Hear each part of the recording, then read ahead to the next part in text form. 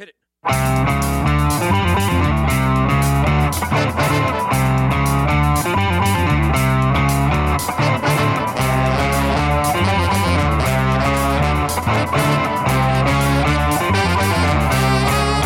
Tune into the Manifesto, hosted by Emily Wheaton, Logan Cook, and Logan Bishop, the Political Science Society's new radio cast. Catch us on local 107.3 FM and wherever you find podcasts. Boom. Welcome to the Manifesto. I'm your host, Logan. Today, my guest is Gary Sullivan, councilor for St. John. Hi, Gary. Hi, Logan. How are you today? Doing great. It's a lovely day in the city. The sun's about to come out. Really, it's a nice day. Warm enough to have the windows open, get some fresh air in. It's good. My first question is going to be about the growth, the population growth that the city's experiencing. Really, since COVID, it's been a population boom right here in St. John and across the whole province. But with all these people coming in, it's putting a strain on our services like infrastructure, housing, healthcare. What can the city do to continue the growth that St. John is facing while also mitigating the effects on aforementioned services? Yeah, it's a great question. Kind of all levels of government have wanted growth. And we understand that in growing your economy, you grow your population, you will grow your economy. I don't think any of us at any level of government, whether it be municipal, provincial, or federal, we're entirely ready for everything that growth meant. Because when we grow, that's great until all of the homes are filled. And then where do people live? And we have people living in tents in poverty because there's nowhere for them to live. The other piece it does is because of supply and demand and economics 1000, there's such a demand for housing and such a low supply that it pushes the price up, which again makes it difficult on people.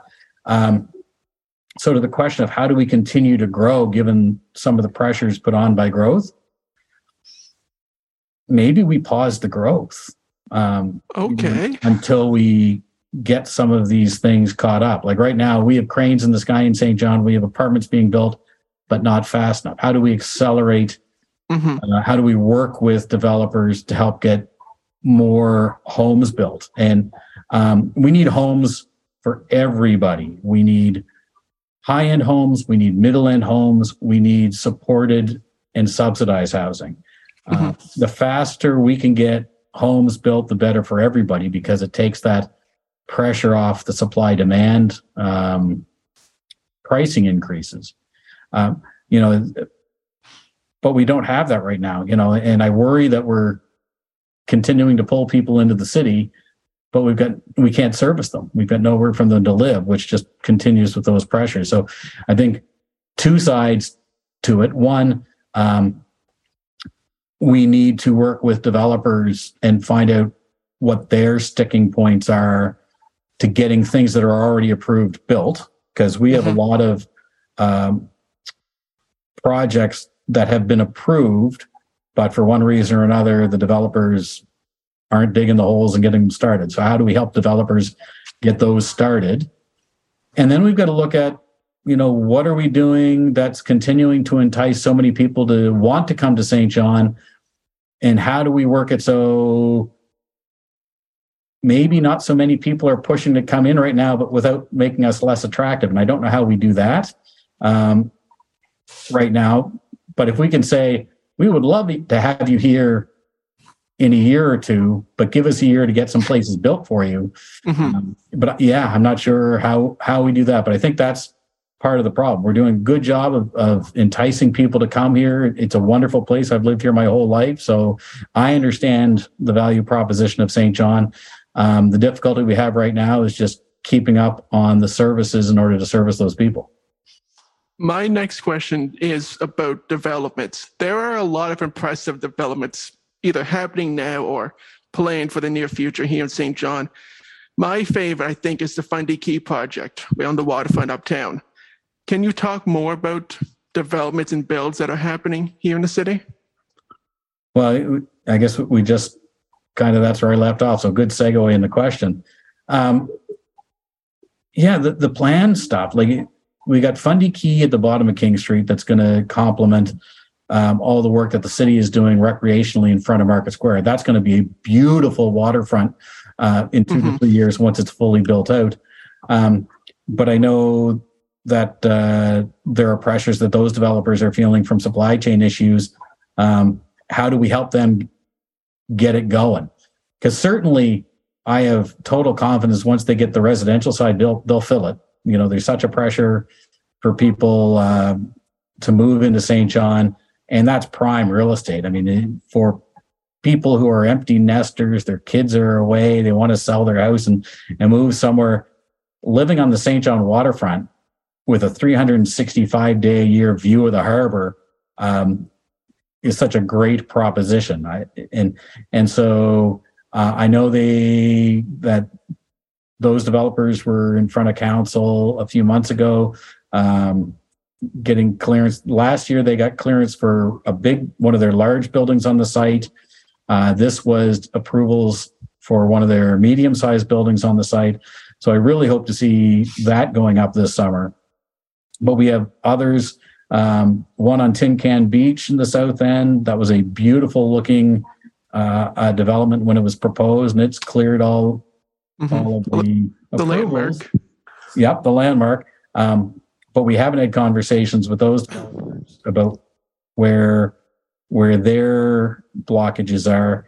And I guess one of the differences between the two is Fundy Keys being developed by local developers and the landmarks being headed up by folks who are out of town. So I don't know. Well, I don't know for sure, but I suspect that that's a difference in motivation to get things done. If you're an out-of-town developer, likely you're developing in different places. And so maybe St. John isn't your highest priority for this building season, as opposed to local developers who, because they're from here and hear it from their neighbors at the grocery store or when they're at the hockey rink, they're a little more motivated to get the projects done. So, and we've seen that over the past couple of years. The local developers are getting the projects done more than the out-of-town developers are. Yeah, when I think of I don't want to call it a failed development, but who knows what's going to happen, is the top of King Street, where the old Walsworth building, beautiful like renderings of it, but right now it's nothing but a hole in the ground, which is so disappointing to see. And yes, except I'll take the hole in the ground better than the mildewing, rotting building. True. Because at least a hole in the ground kind of demonstrates something is going on. But I do know, because I've had some conversations with that developer, that it's Percy Wilbur. He's a local St. Johner who has developed all sorts of successful projects in St. John. Talking to him, and I had the conversation of what's getting in your way.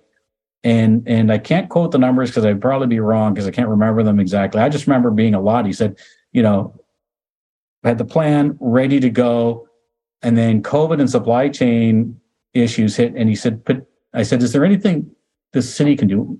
What's within our power to help you out? He said, anything you can do can help. But really what was the stumbling block was the price of steel and concrete. Had greatly increased, and I wish I could remember the numbers. I remembered it ended in millions. So I know he's experiencing a supply chain issue right now. But I guess I give Percy a bit of room to work because he's the one who took the Arches project in the South End and bought it, tore down a church that was falling apart, and created a great housing project that's full.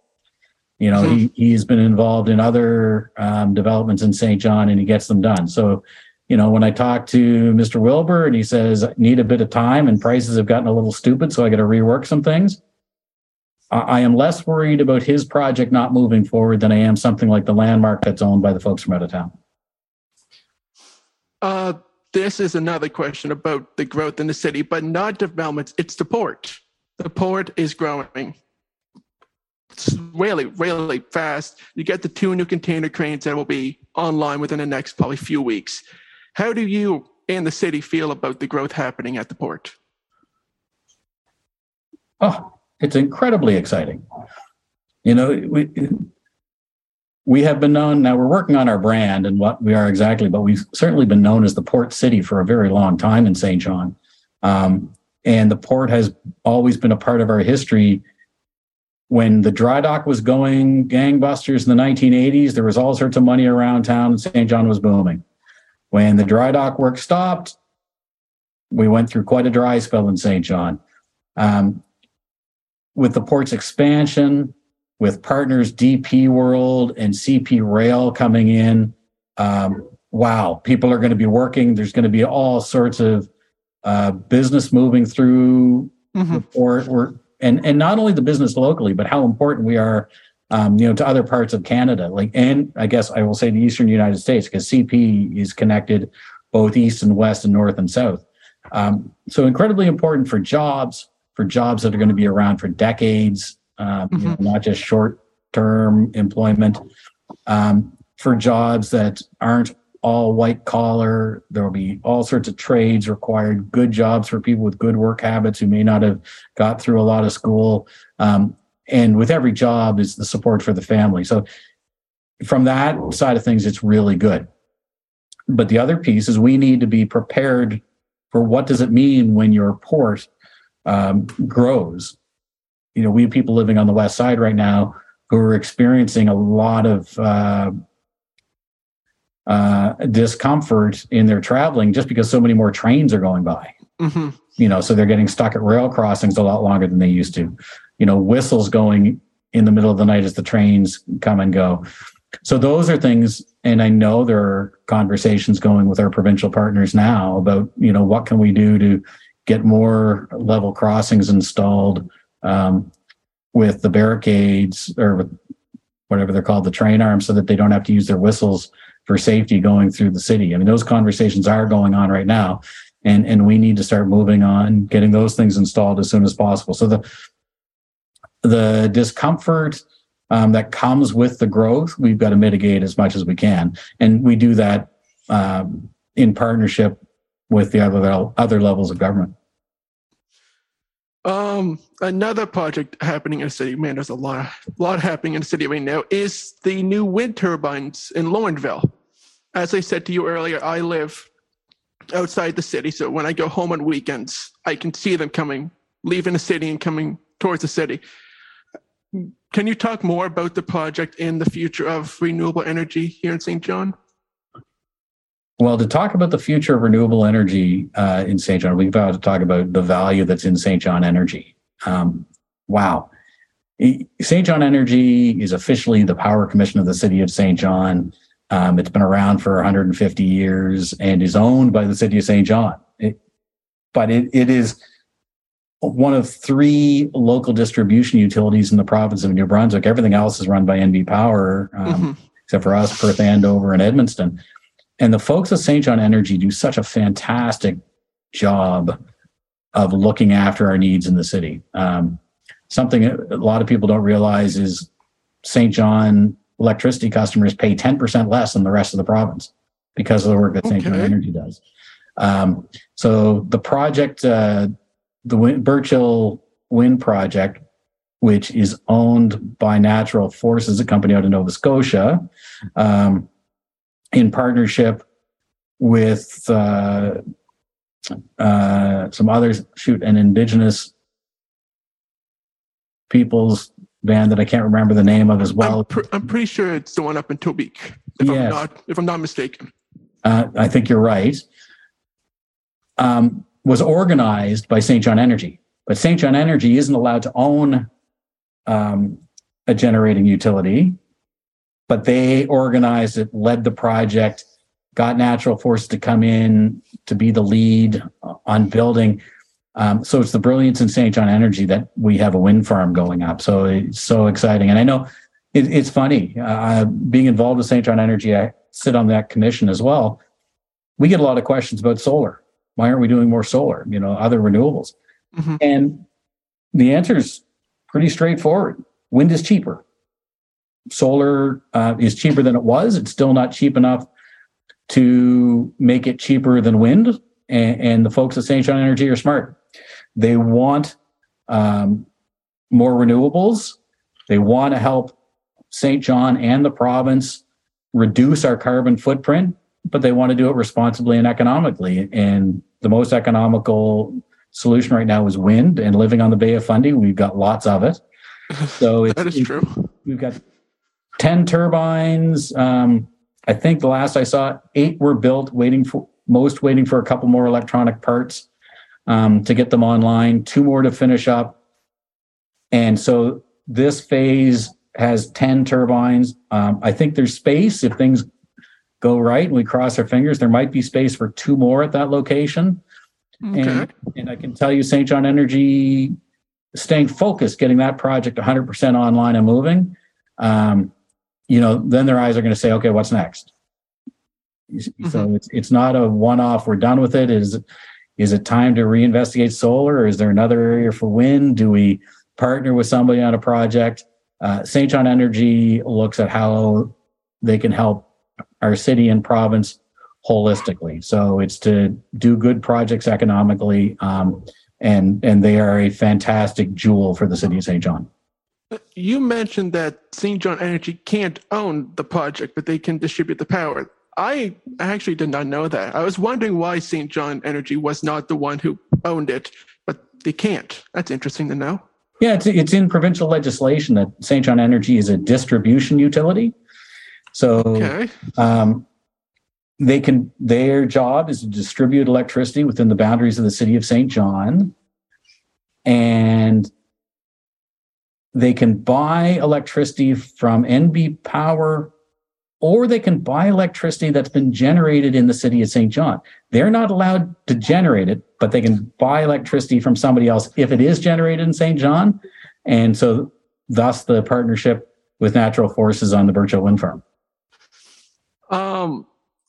Late last year, I don't remember the exact date, the province finally announced the new school is going to be built uptown. They announced the location, the build date, the completion date's like 2027. How do you feel about that new school and the proposed one here in the North End?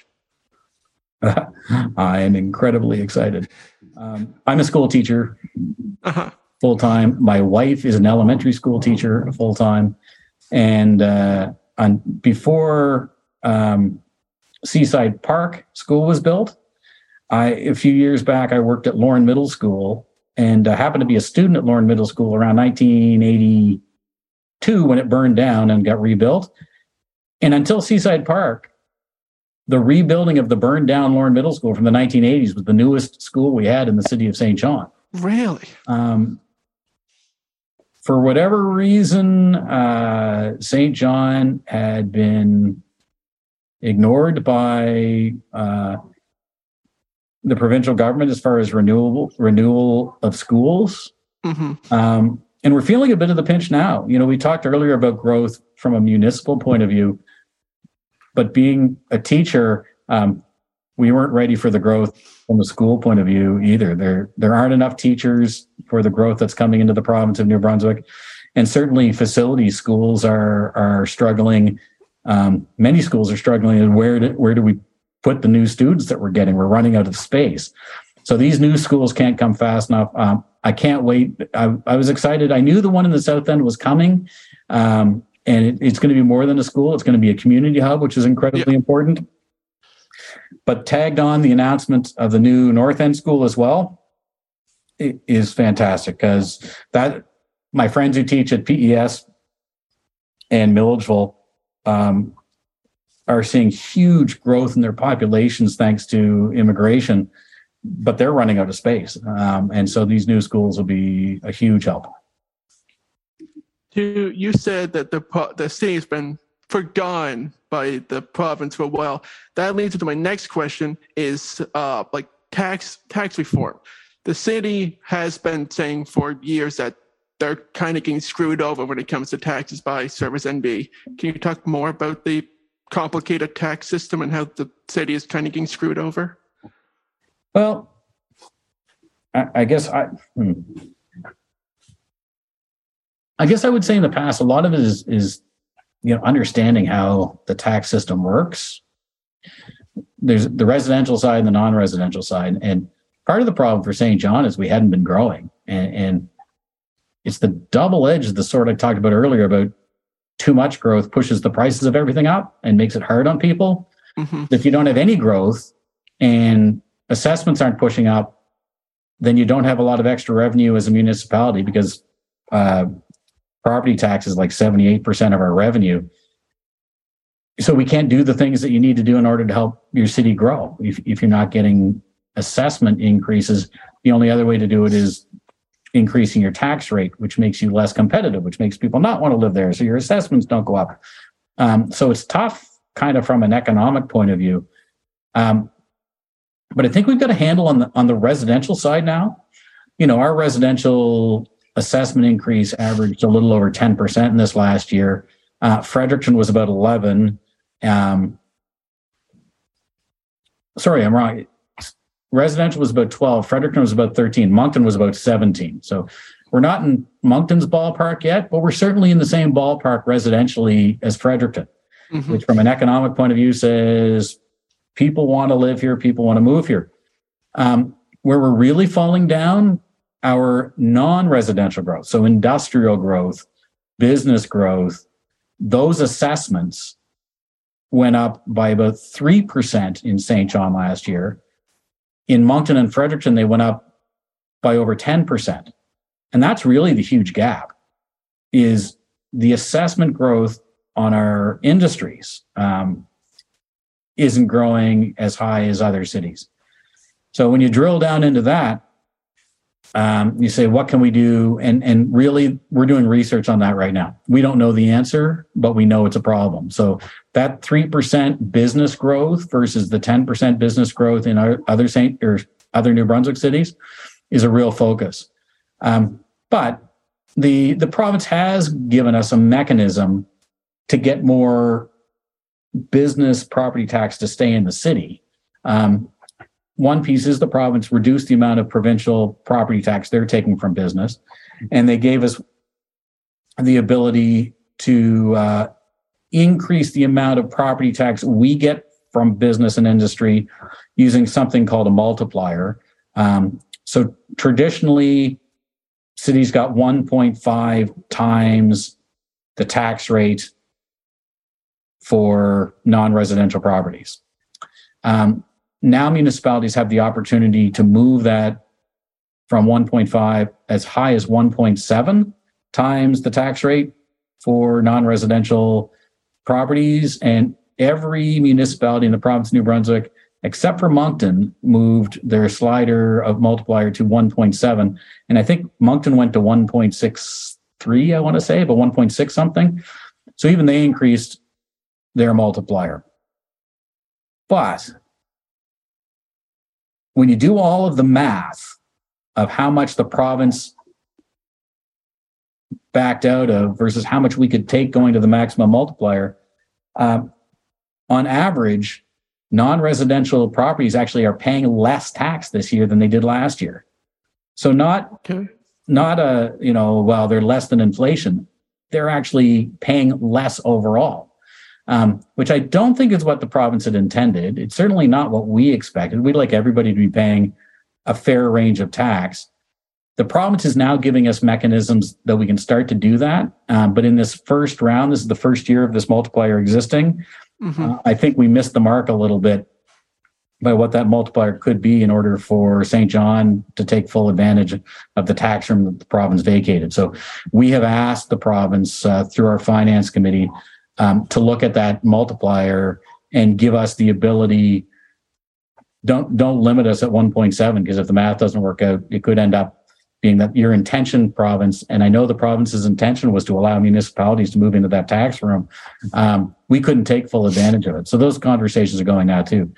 I think the province, although nobody moves fast enough to make us happy, I have been around council. I first got elected in 2008. I can tell you that the province in the last couple of years is doing infinitely more than they ever have for municipalities. We're not there yet. We need to tweak these mechanisms. We have some more asks in to make it better. But I do appreciate that there's a recognition that something needs to be done, and they've started. The height of COVID is seemingly behind us, which I hope it is. This means that tourism numbers should rebound to somewhat near their pre-2020 numbers. Does the city have a plan in place to attract tourists to St. John and the greater Bay of Fundy region? Yeah, the greater Bay of Fundy region. So I smile because that's really Envision St. John, the regional growth agency. That's their job. And last year they had St. John and the Towns by the Bay as a marketing slogan and target. So they are really on the ball. And while I've had a few discussions with Envision, some good, some concerning, I would say they do a fantastic job around tourism. When you look at the number of festivals that go on, the Sea Shanty Festival out in St. Martin's last year, a lot of the uptown events that happen in the city, it's really their responsibility to hit up tourism. Oh gosh, the 506, it's not just 506 isn't just, one weekend of bands anymore. It's now a container village. Like there's all sorts going on in St. John around tourism. I think that's in very good hands, and I'm looking forward to an incredibly busy summer. I find St. John's a little too car-centric. Transit St. John Transit has been doing more with their buses, upgrading the buses, better schedules. How can this city make St. John more public transport, more people walking and biking to work into the stores? Density. I like that answer. Well, part of the problem is I love St. John, but we're huge. You can take Fredericton, Moncton, and Hampton and put them all within the boundary of the city of St. John. We're geographically massive. Which on the upside, if you want urban living in New Brunswick, St. John's the spot for you. Our uptown is fantastic. I would put our urban experience against anyone's. You can also have the best rural experience without leaving the city boundaries, whether you get it into the east side where there's a massive amount of land out. Much of my family has land and houses in South Bay on the other side of Grand Bay. And it is gorgeous, God's country out there with trees and birds and lots of room for the dogs to run. The problem is you can't be all things to all people. It is so big. We can't have a transit system that is going everywhere because you have buses traveling a very long distance to pick up one or two people just because of the density issue. I think right now our transit folks are on the ball. Great service where the bulk of the people are. And frequent routes running there. The on-demands, and then adding the on-demand service, smaller buses that you can call to come pick up groups of people in some of those further reaches. So there isn't an empty bus driving around all the time, but when people need it, they can be there, is a lot cheaper. We've got smart people running St. John Transit right now to make the best of what we are doing. And the other piece, some of it is stability. We've got I think a good service working right now, and we've got to encourage people, if you need, for your lifestyle, if you need to use the bus as your main source of transit, you need to live somewhere where the transit reaches, right? If you want to have the rural experience, that's wonderful. We got lots of it for you. But we can't send a bus down a dirt road where there are only two houses, right? If you enjoy that living experience, you're going to need a vehicle. And then where we have that density built, I would rather see a whole lot more buses and many fewer cars. We've done the road diet on University Avenue. I know we've talked about Heather Way. We had in the budget for this year a full-time traffic engineer, Mr. O'Reilly, who's been our traffic engineer part-time, as he has other portfolios as well, has done an admirable job having all these things put together. But the city in the budget this year said we need to do a better job and be able to get more of these projects done. So we hired somebody to do it. And that person just started this week. So we now have a Mr. O'Reilly, who's been our expert, but we also have somebody whose full-time job it is to help get our Move SJ plan moving forward and get these projects into reality. So they're not just sitting in a plan somewhere, but we actually start to see them. So I think we're on the right track. And I am looking forward to seeing what comes forward from that investment. My final question for you is, what has been the highlight of your time on council?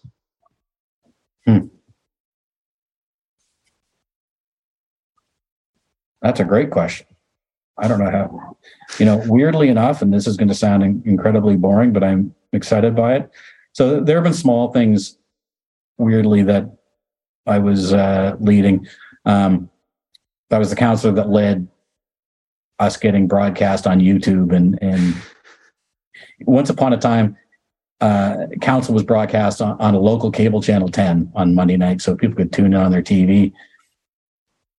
But thanks to our clerk's office, based on some things that I led, they're the ones who helped get us connected so that we were available on the internet. And I would say we're one of the most transparent councils anywhere in Atlantic, Canada. Like you can tune in and see council meetings back to 2009 on Rogers. Just look them up. And so I'm pretty proud of that. But I think of all the things I've been involved with, our long-term financial plan. Last council, when we were in trouble at a $10 million structural deficit, which meant unless we did something extreme, we were losing $10 million every year and going to be losing another $10 million next year. So it forced us to get to work and put a financial plan in place to make sure that we were financially responsible and that wouldn't happen again. So putting that together under David Merrithew, his leadership at that time with the finance committee and our finance department, I think was so important to help us get out of the $10 million deficit, but also now that we're following it. Weirdly, when I ran for council this year or this term, my goal, I wanted to be on the finance committee. I wanted to make sure this plan that we put in place kept moving forward, because you need a financial plan in tough times, but you also need a financial plan when times are good. And right now times are financially good, to make sure that you're spending money in the right place, that we're spending it on the strategic plan and not just somebody's idea. Hey, we got a few bucks, let's go do this. No, we do it according to plan. We do it based on principles that somebody who owned their own home would. We make sure we save money for a rainy day. We make sure that if we get some extra dollars, but it's one-time dollars, we put it to a one-time spend. We don't go hire a new person and hope to find more money next year. We're really smart about it. So what will happen when, this year when we've got a few extra dollars? Well, we didn't just immediately go spend all the stuff we have. We have a plan. We will spend it on these things in order to keep our plowing the streets and to keep the garbage getting picked up, which is another excellent thing that we've done. But if we have a few extra dollars, can we invest them in a new person to make sure we get our Move SJ moving and active transportation? Do we invest it in upgrading our beaches, making sure Dominion Park is put together like they deserve to be after being damaged in some spring floods? Do we have some extra money that we can invest in upgrading and refreshing the Market Slip out in front of Market Square? That was gorgeous and state of the art in 1985. And really being a waterfront should be still a jewel. So, we have some extra money, let's invest it and make that beautiful. But it's all based on making sure we have a sound financial plan that doesn't let somebody come in with that idea of the day and go, we've got some money, let me grab it and go do this. No, we've got plans to do stuff. Let's follow the plans. We'll make sure we finance the plan. So the thing I'm probably most proud of is that we have a functioning financial plan that long after I am gone, I'm confident that the city won't get into any fiscal difficulty again down the road. It is our foundation and security blanket. Do you have anything you want to say about the city or even yourself to the people listening? I would just say, look, St. John is such a fantastic place to live, work, and play. And the one thing I wish, if I could snap my fingers and make a change in St. John, I would wish that more St. Johners looked at what we have that's great in the city and spread that word to everybody they know. St. Johners tend to be kind of like my Boston Bruins. They tend to be gritty, a hard playing bunch, don't mind getting in the corners and mixing it up. But by the same token, when we're talking to people outside of the city, we want them to come experience what we get to experience. So we need to share it. There are great things happening in St. John and have been for years. Let's tell our story and make sure everybody knows it. Well, before I do a send off, I'm also a Boston fan. What a season. What a season. I'm so happy this year. Okay. Well, thank you, Gary, for taking time to do this interview.